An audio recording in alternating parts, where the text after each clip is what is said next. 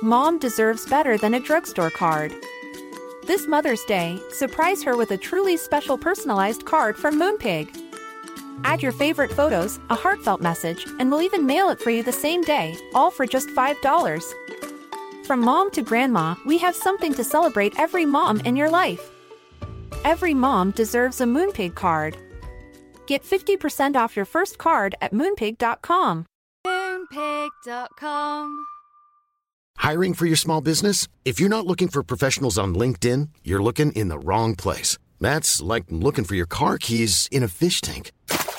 LinkedIn helps you hire professionals you can't find anywhere else, even those who aren't actively searching for a new job but might be open to the perfect role. In a given month, over 70% of LinkedIn users don't even visit other leading job sites. So start looking in the right place. With LinkedIn, you can hire professionals like a professional. Post your free job on linkedin.com/people today.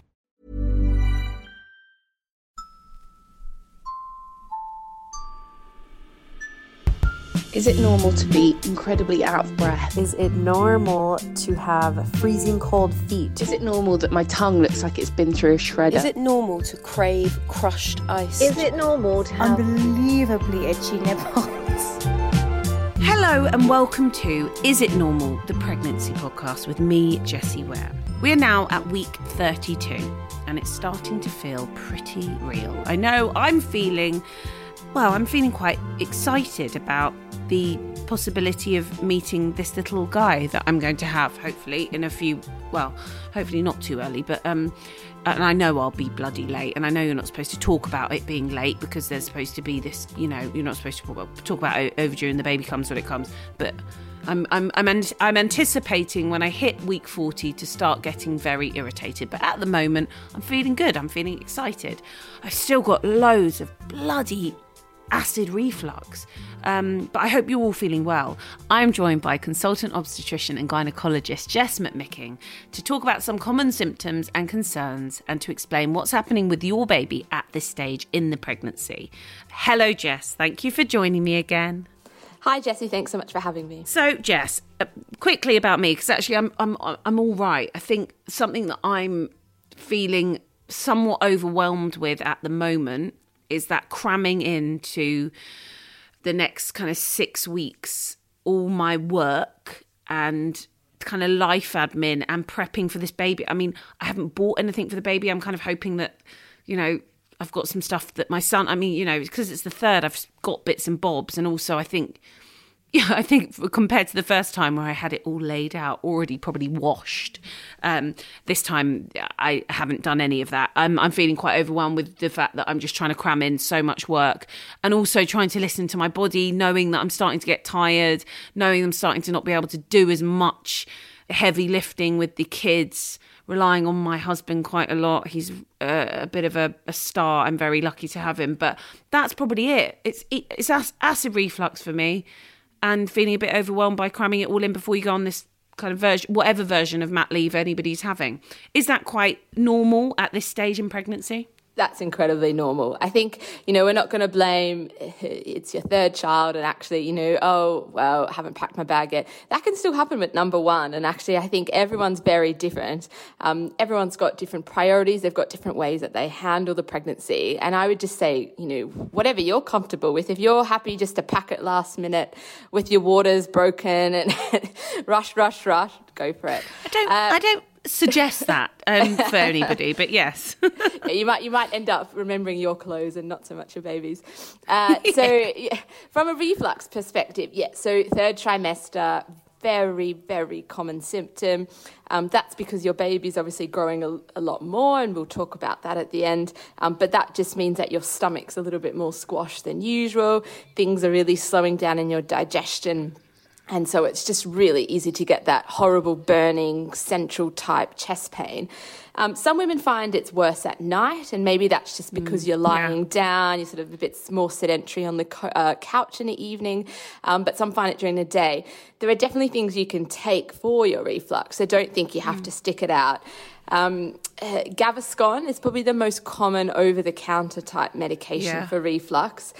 Really easy to take, but sometimes, you know what, it just doesn't cut it. And so it may be that you need to speak to your midwife, your GP or your obstetrician about having a little bit more stronger anti-reflux medication. And the one we tend to use is what's called omeprazole. Okay, fantastic. I actually just need to do that and stop complaining about it.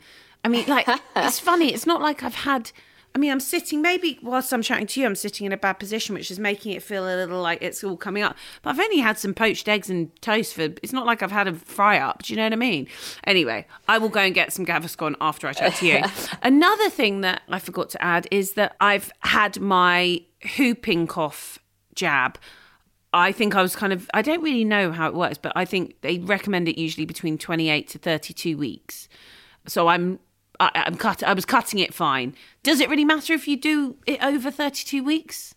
Why is it given that period of time? Yeah, it's a really good question. To be honest, I mean, what they're trying to do is obviously catch the majority of women before they have their baby, number one, because, you know, leaving it too late, you might get into that sticky water where it is just a little bit, you know, close to birth, you forget about it, you know, baby's here, it's all done and dusted.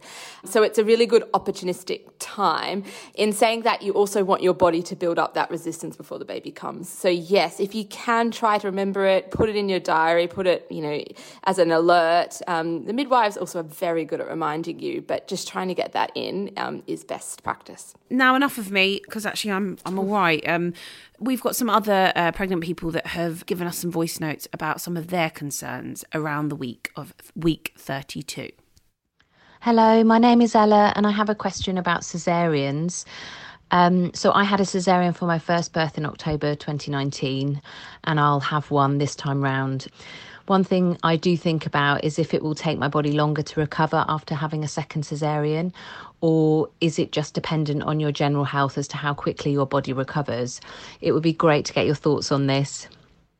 Yes, thanks, Ella, for your question. Really good question. I'm sure this resonates with a lot of women out there. From a caesarean point of view, you've brought up a really good thing, and this would be after, you know, the birth of any second child, no matter what mode of delivery. It's sort of what recovery can we expect?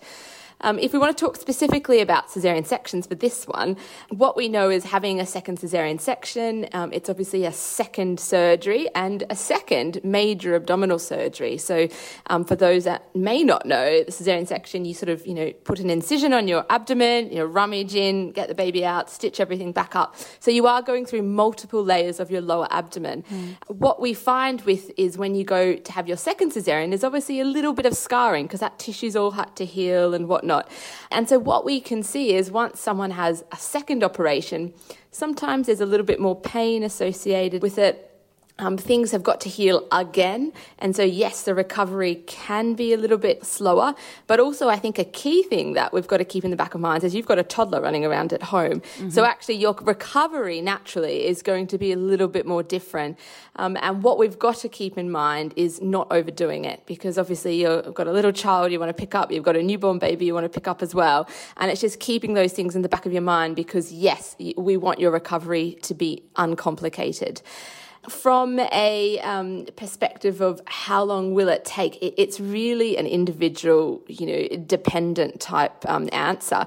What we know for good recovery is, first of all, if we look at, you know, the body itself, you know, your catheter, which is that little balloon that sits in your bladder, that will be removed day one following the birth of your baby. That then encourages you to get out of bed and go to the toilet. So it's that early mobilization that actually is the key for you having what we call an enhanced recovery. In addition, you know, taking your pain relief tablets will keep pain under control and encourage you to move around more. So that's also a key thing. And then from a diet perspective, we actually say following your cesarean, that would be the same with any birth, is, you know, starting to eat as you need, you know, sips of water, getting your gastrointestinal tract going. That will also help your body recover well. So we have another voice note, and this one is from Sasha. Hey, my name's Sasha and I'm pregnant with my first baby. We're going to be having a planned caesarean in order to bring our little one into the world. And the two things I'd really love to learn a bit more about are breastfeeding tips for after you've had a C-section, and also any advice around recovery post-surgery. Thank you, Sasha. Yeah, that's something that actually I think breastfeeding, we'll probably do a special episode on postnatally. But Jess, can you help with any of those concerns that Sasha's got? Sure. Sasha's a woman who's elected as part of her birth plan to have a planned caesarean section. And so this is what we find these days. Women are encouraged to choose a birth plan that they feel safe and comfortable with. Mm-hmm. So all the very best, Sasha, in your journey. From your specific questions perspective, so first of all, you talked about feeding the baby and the recovery. And so probably the way to answer this question is, first of all, so what we try and do these days, and probably traditionally what we've always done, is obviously a caesarean section is a different type of birth, but we are still achieving what any type of birth sets out to do. So in particular, what that would involve is early skin-to-skin, delayed cord clamping, really trying to help facilitate breastfeeding or the couple's choice in feeding the individual. And so those sorts of things are really important. And it's something that we can do even within that operative room where you're having your surgery. Once your baby's delivered out of your abdomen, or the sunroof, as I like to say, is that there is time then as us as obstetricians that we, close or suture up the layers of your abdomen for you to have that bonding time with your baby. And so your midwife, and we'll talk a little bit more about that in future episodes, how we can help facilitate those feeding preferences. From a recovery point of view, so there's a lot of key things we need to think about when we look at our body. And the one that we all obviously think about is pain and what's going to happen after your baby. Yeah. Your anaesthetist and your obstetrician, their priority is obviously following the surgeries to get your pain under control. Mm-hmm. And so they're going to prescribe you a range of medication, which are all completely safe in your pregnancy and breastfeeding. And those medications will be there to help control the pain. What happens is you generally go home on tablets for the pain relief as well. And what I always say is definitely take them, because if you can be pain-free, this is going to encourage you to move around, help, mobilize around your house. It's going to, make you want to hold your baby, feed your baby, all those sorts of things. And so pain control is definitely an important thing. From a body recovery perspective, so we know that obviously it's an operation, there's layers that have been sutured or closed, and so what we say is you have to take it easy for 6 weeks.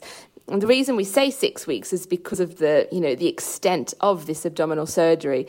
And so what we say is, please don't carry anything heavier than your newborn child. So, no laundry baskets, no shopping, all those things you can find a volunteer or your partner or a willing family member to do those for.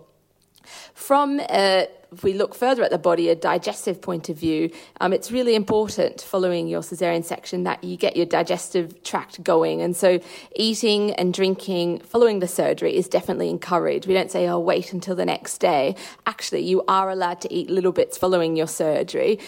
Sometimes you might not necessarily feel like much, and so that's fine. Having a little snack or something will just ensure that your stomach and your bowels get working soon after. So we've just heard from Sasha that we believe it's an elective C-section. Now, there's lots of words that get added on to C-sections.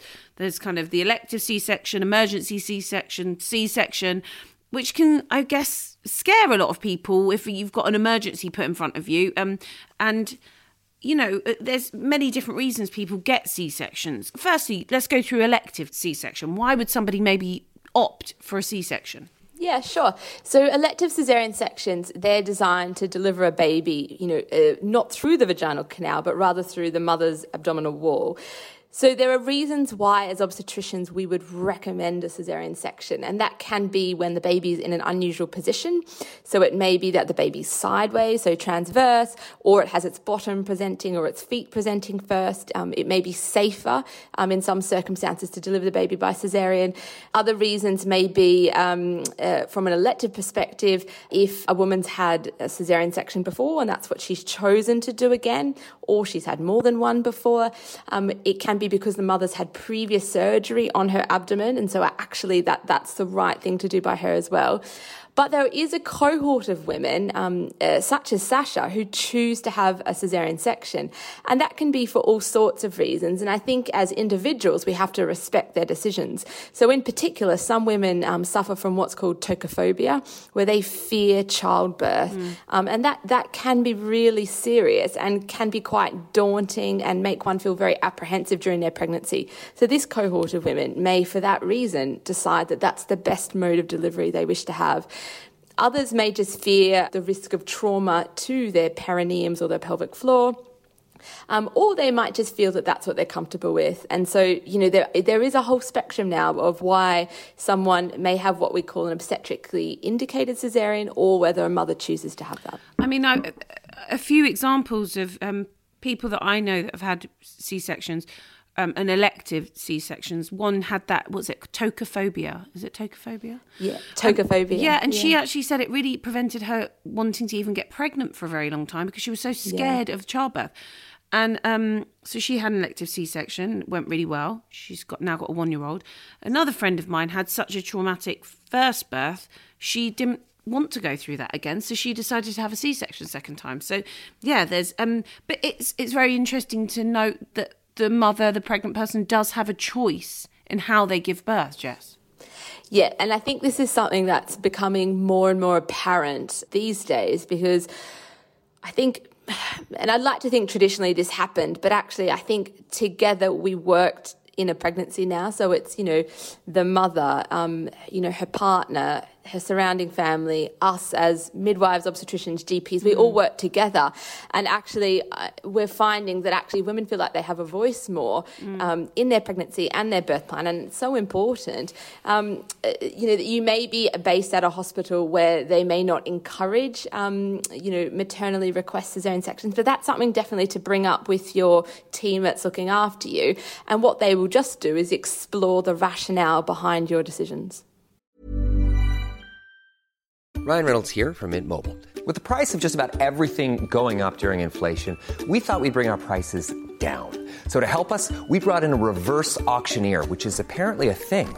Mint Mobile Unlimited Premium Wireless. How to get 30, 30, how to get 30, how to get 20, 20, 20, how to get 20, 20, how to get 15, 15, 15, 15, just $15 a month? Sold! Give it a try at mintmobile.com/switch. $45 up front for 3 months plus taxes and fees. Promo rate for new customers for limited time. Unlimited more than 40 gigabytes per month. Slows full terms at mintmobile.com.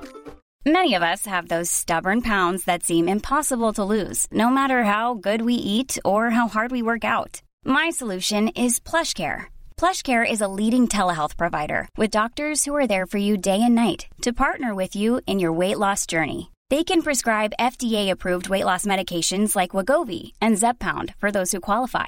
Plus, they accept most insurance plans. To get started, visit plushcare.com/weightloss. That's plushcare.com/weightloss. Quality sleep is essential. That's why the Sleep Number Smart Bed is designed for your ever-evolving sleep needs. Need a bed that's firmer or softer on either side? Helps you sleep at a comfortable temperature? Sleep Number Smart Beds let you individualize your comfort, so you sleep better together. J.D. Power ranks Sleep Number #1 in customer satisfaction with mattresses purchased in-store. And now, save 40% on the Sleep Number Limited Edition Smart Bed for a limited time. For J.D. Power 2023 award information, visit jdpower.com/awards. Only at Sleep Number stores or sleepnumber.com.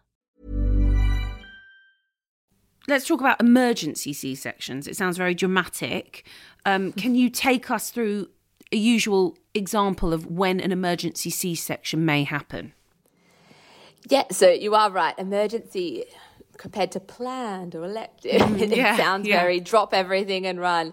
To be really honest with you, it's really rare that we drop everything and take off a theatre and grab things along the way, similar to what you see in TV programs.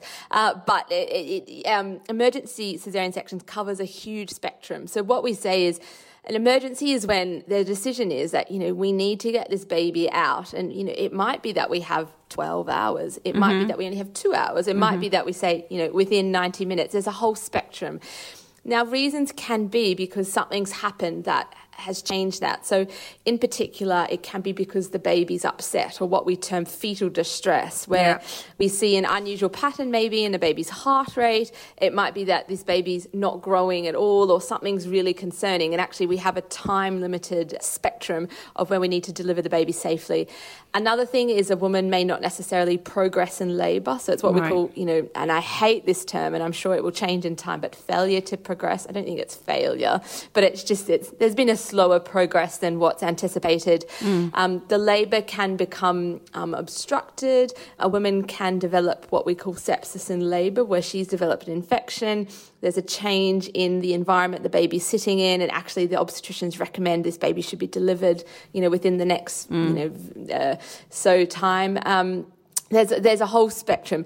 There's also those key emergencies, which are the really, really scary ones that you do hear on occasion. And they're words such as cord prolapse or placental abruption, and all those scary things where, the cord can come out first, or a woman starts bleeding. And yes, they are what we call the urgent emergency ones. But I think the key here is that emergency caesarean section does refer to a whole spectrum. And as I said, it's rare that you get the scary ones. But what it just means is actually we need to, speed up and expedite the delivery of your baby. Thanks, Jess. So there's another option, which I've only just understood what it actually means because it's abbreviated. You hear about VBACs. Can you explain what a VBAC is? Yeah, so VBAC, and we love acronyms in obstetrics, but a VBAC is vaginal birth after caesarean section. And actually, some people are now just calling it BACS, which is birth after caesarean section. So, there's obviously terminology changes with time. What it refers to is after a one caesarean section, and less common, but can be allowed after 2 caesarean sections, a woman elects to go for a planned vaginal delivery. So when we see, and we'll refer to for this scenario, it's someone who's had 1 caesarean section before. Okay. But when we see a woman who plans to have a vaginal birth, what we quote in the UK is that her chances of achieving that are sort of roughly between 60 and 70%. Now, what it always comes down to, obviously, you've got to keep at the back of mind is, well, why did you need to have a caesarean section in the first place? Because, if you think about it logistically wise, was it because the baby was humongous or it got stuck or things like that? But generally, and as we spoke before about the reasons one may have to have a caesarean section is, the baby could be around the wrong way for the first baby. And actually in the second pregnancy, your baby's head down, it's the perfectly behaved second child. And actually it does seem quite feasible then to try and go for a vaginal birth. And so what would always happen is if you were electing to do this sort of pathway for your pregnancy is during your pregnancy, you would obviously speak with your midwife, who would then refer you to your obstetrician. And what we then do is go through your history and say, yep, this seems like a really great idea. We're happy to support you in this. And what we'd also do is then talk about your birth plan and what the risks would be, obviously, having had a previous caesarean section. So a mate of mine had a C-section on her first birth. And there's a certain time where they suggest that you don't get pregnant again because of, I guess, the fact that you had a major surgery.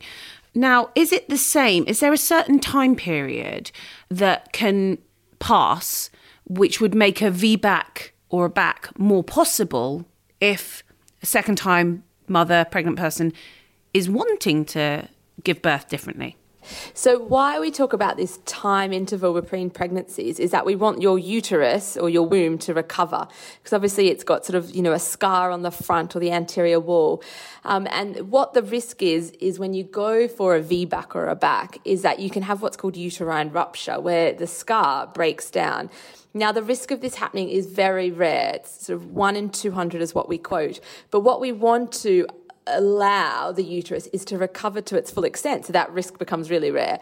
And so what we recommend for an inter-pregnancy interval, so that's between, falling pregnant again, is that you wait 12 months, try to conceive, and that your babies will then be 18 months apart or more. Okay. And the success rate, did you just say it was 60 to 70%? Yeah, so it's good. Punchy. It's quite good. Yeah, really good. I mean, it's more than 30%, so, it's more than 50%.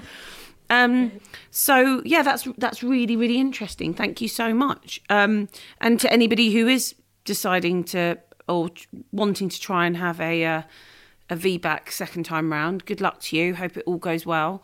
Are there any complications that can arise from having a VBAC that are more common than maybe somebody that hasn't had a C-section in their first pregnancy or second? Yeah, so the big one, as I mentioned before, is obviously that scar on the uterus. And so what we recommend in that subsequent pregnancy and the labour is that in the labour itself, we monitor your baby's heart rate continuously. And so that's through, for those women who've been on one of those machines before, it's a CTG machine where it sort of ticks away at the baby's heart rate. Those machines, you can get wireless ones, so you can still move around, you can still all do those wonderful things, but your baby's heart rate will be monitored, and that's from a safety aspect. I guess in terms of any other risks, so we've talking about the big risk, the elephant in the room, but actually it's more, this is a woman's, I guess, the first time she pushes out a baby. So, this is the thing, it's working together as a team, helping support you. It's all unfamiliar territory for some, and so it's really, it's a teamwork in getting you there and performing everything safely. And I guess let's talk about sizing, because that can be quite a lot of the time why emergency C-sections happen, and maybe elective C-sections happen. That sizing of a baby, and there is I think it's around 36 weeks, we get another, so I think it's an optional ultrasound, isn't it? So in some hospitals, it's actually routine to do a 36-week growth scan for that very reason. And what they're trying to pick up on is more so babies that are small and undetectably, growth restricted. But what you'll also find is actually it picks up on babies that are ginormous or, ones you're like, whoa, this is quite big. So yes, it can be that sometimes a baby and a mother's pelvis just don't seem to, get along, fit together like a jigsaw puzzle. Yeah, exactly. And so it's hard. We don't have the perfect tool yet to say, your baby's not going to fit you, because everyone's pelvises are really differently shaped, and even small women can actually have quite adequate pelvises for a baby that actually someone tall might not have.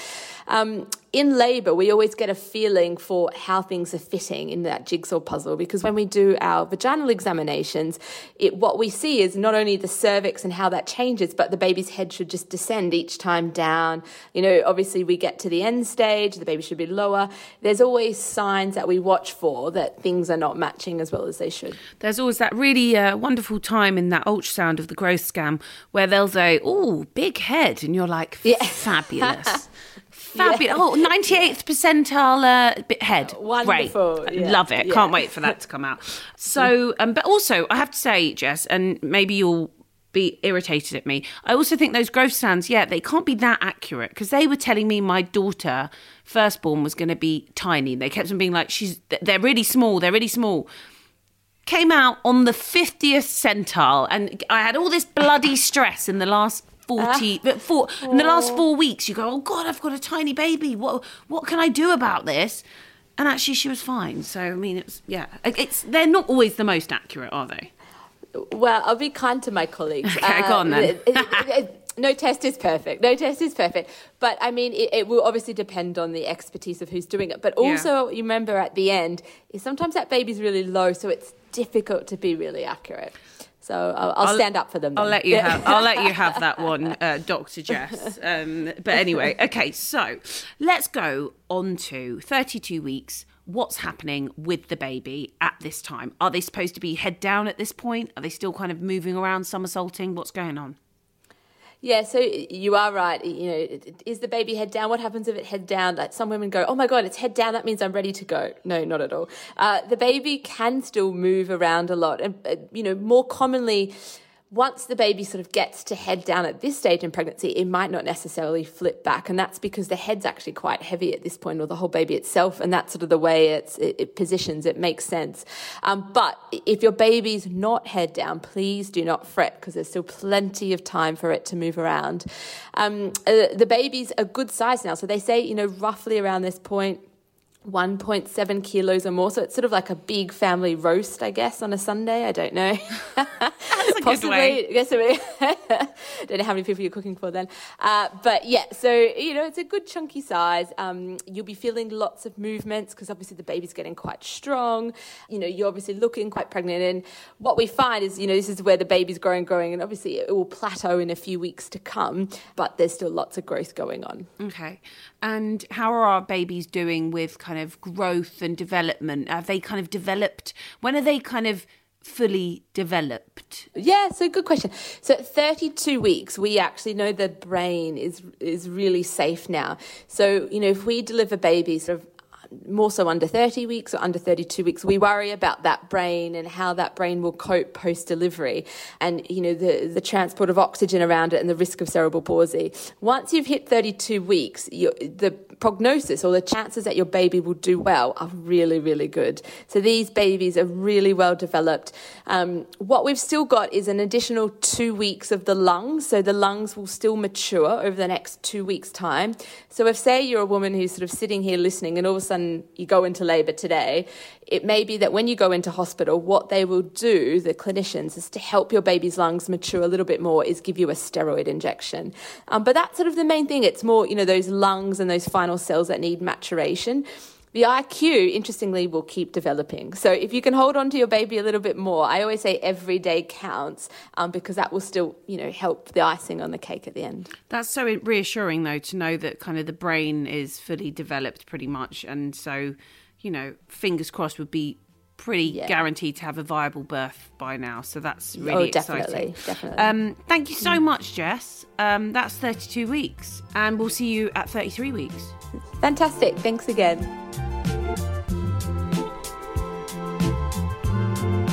Thank you so much for listening. If you are enjoying Is It Normal, the Pregnancy Podcast, we would love to hear from you. Review it if you fancy, or you can just give it a little like or subscribe. It all really, really helps to build the community of other pregnant women that are going through this too.